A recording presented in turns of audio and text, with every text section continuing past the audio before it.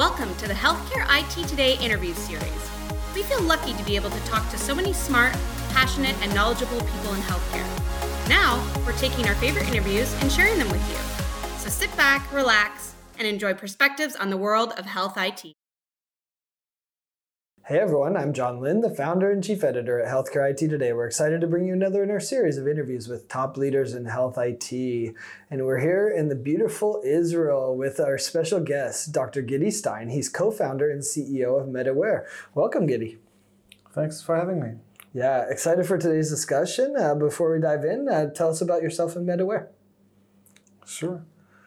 So I started off as a software engineer many years ago. I was VP R&D, co-founder of several failing startups in the early 90s.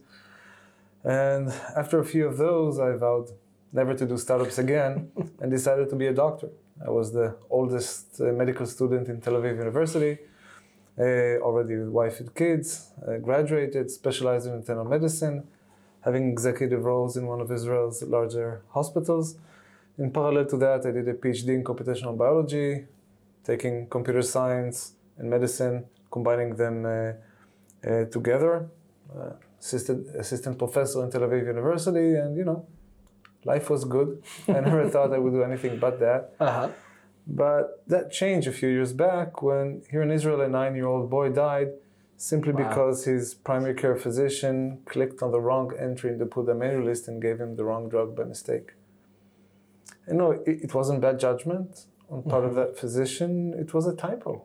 And the ease by which we can kill someone with a typo was unnerving to me as a practitioner, as a parent.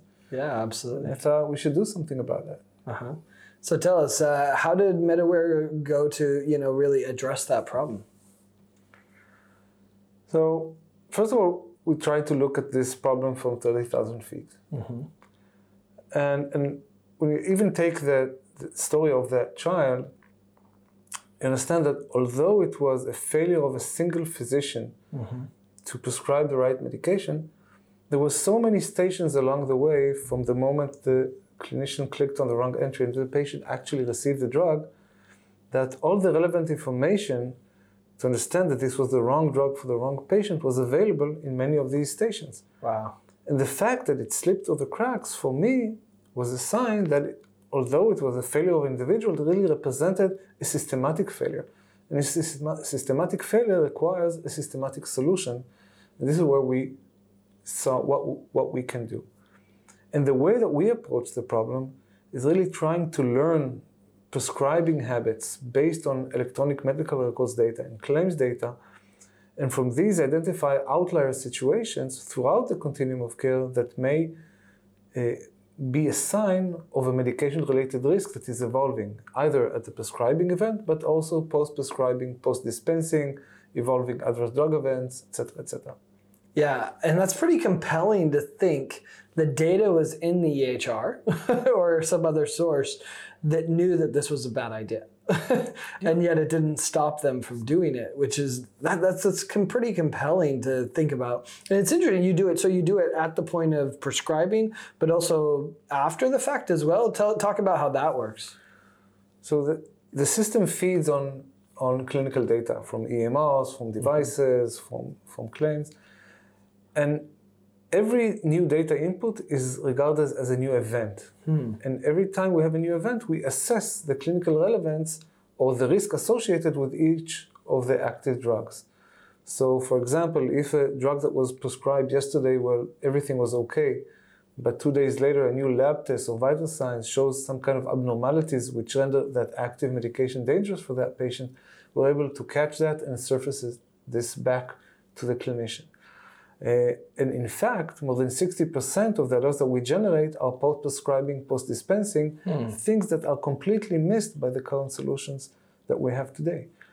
And the idea that we take the data, the clinical data of the client, to personalize the alerts that we generate to these clinicians enables us to reduce the number of alerts by more than 90% and enhance their clinical relevance, and therefore basically eliminate alert fatigue. So clinicians actually pay attention to what we find. And we have data to prove it in several clinical studies there are more than 40% of the alerts that we generate cause an immediate change in clinician practice, with an alert burden of significantly less than 2% of the medical orders, which is really unprecedented. Well, let's dive into that, because obviously there's lots of clinical decision support systems out there, and every doctor has experiences with alert fatigue and often ignore the notifications because they feel like they know better, or whatever it might be, right? And they're getting alerted for lots of drug-to-drug interactions, drug-to-allergy interactions that maybe medically they should ignore. And so, talk about, what are some of the keys to reducing it by 90%? That's a significant number, right? So if you look at the currently available drug databases that are deployed in most US hospitals and worldwide, they're usually composed of hundreds of thousands of rules. And each of these rules was manually curated based on best clinical evidence. So the question is, if this is so good, why doesn't it work? Why so many alerts are ignored? Yeah. And then when you dive into the details, you understand that although the rule is clinically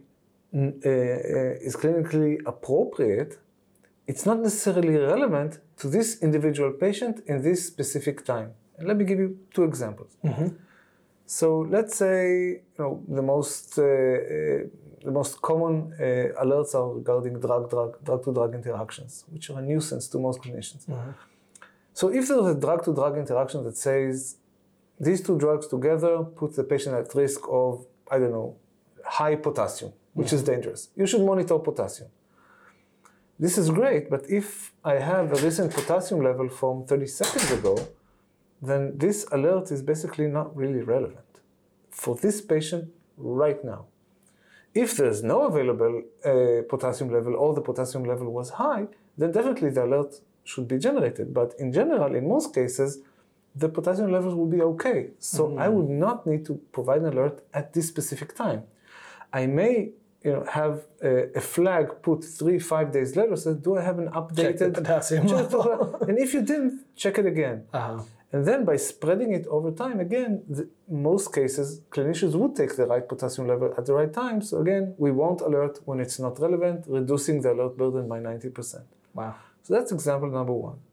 Second example would be aspirin and clopidogrel, two drugs that are used as blood thinners, very, very commonly. There's a fixed interaction that says that they increase the risk of bleeding, which is true. But 99.9% of patients receiving these two drugs are doing it per guidelines because they just have a heart attack or a stroke or a stent put into the coronary arteries, and it's mandatory for them to receive these two medications together. And then the question is, can we identify the patients that need to get these two drugs together or are likely to receive these two drugs together and exclude them from the alert and provide the alert only on the patients who are receiving them really by mistake with no indication and they are really at the risk of bleeding. And again, by doing so, we're reducing the number of alerts by more than 80-90% and enhancing the clinical relevance. And by using a data-driven approach, we can continuously test this hypothesis and make sure that the alert burden is really very, very low and the response rate is high.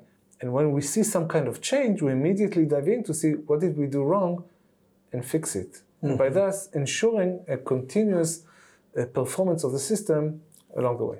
Yeah. It's interesting. This kind of reminds me, which I don't know if in Israel you have this problem. I don't think you do. But in the US, when there's a drug advertisement, at the end, they basically list 15 ways that you're going to die if you use the drug. But buy it anyway. Yeah, but buy it anyway, right? And that's kind of what you're describing. It sounds like, right? Is these drug-to-drug interactions are risks, because of liability or something that was in the study that obviously the doctor's going to ignore because there's it's a small risk and the risk of not taking the drug is worse. And so is that kind of similar? It is similar. And basically we are identifying these individuals that really are at risk of this adverse drug event, although very rare, and providing the alerts only to them. And for patients in which we have enough data to support that it's probably not the case and probably the risk is very low, then for them we will not provide the alert. And this is the big change. Interesting. Now, when we talk about clinicians, definitely, it's a nuisance and a lot of burden, everything.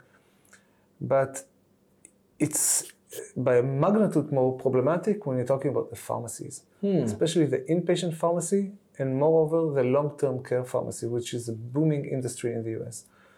A pharmacist spends almost 40% of his time in an inpatient hospital for what is called order verification. Check the box, is this okay, is this okay, is this okay? It's mandatory per regulations.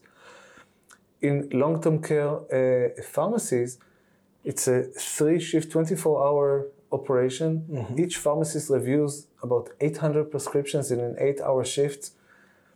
And it's impossible to make sure that all these scripts are accurate because 1 minute per script doesn't make sense. Yeah, there's burnout. There's burnout, but there's also work efficiency. Because if we can use the same tools that we have today, provide for the providers, use at the pharmacy to drive efficiency, and instead of 800 prescriptions, they will be able to review 1,200 prescriptions or even more. Right. And suddenly the same number of pharmacists can deal with much more clients, and hence we reduce the cost or increase the revenue.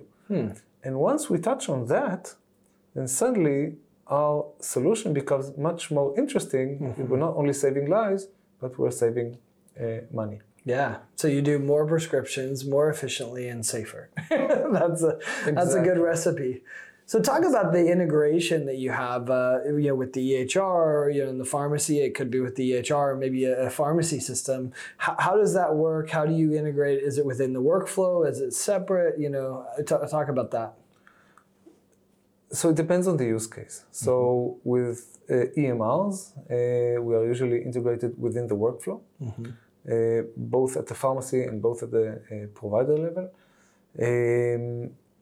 We have, for example, a strategic partnership with Baxter Healthcare in which we are integrated not with the EMR, but we are embedded inside their smart infusion pumps, which is a completely different type of solution, taking the same core technology that identify clinical outliers and embed them inside a medical device.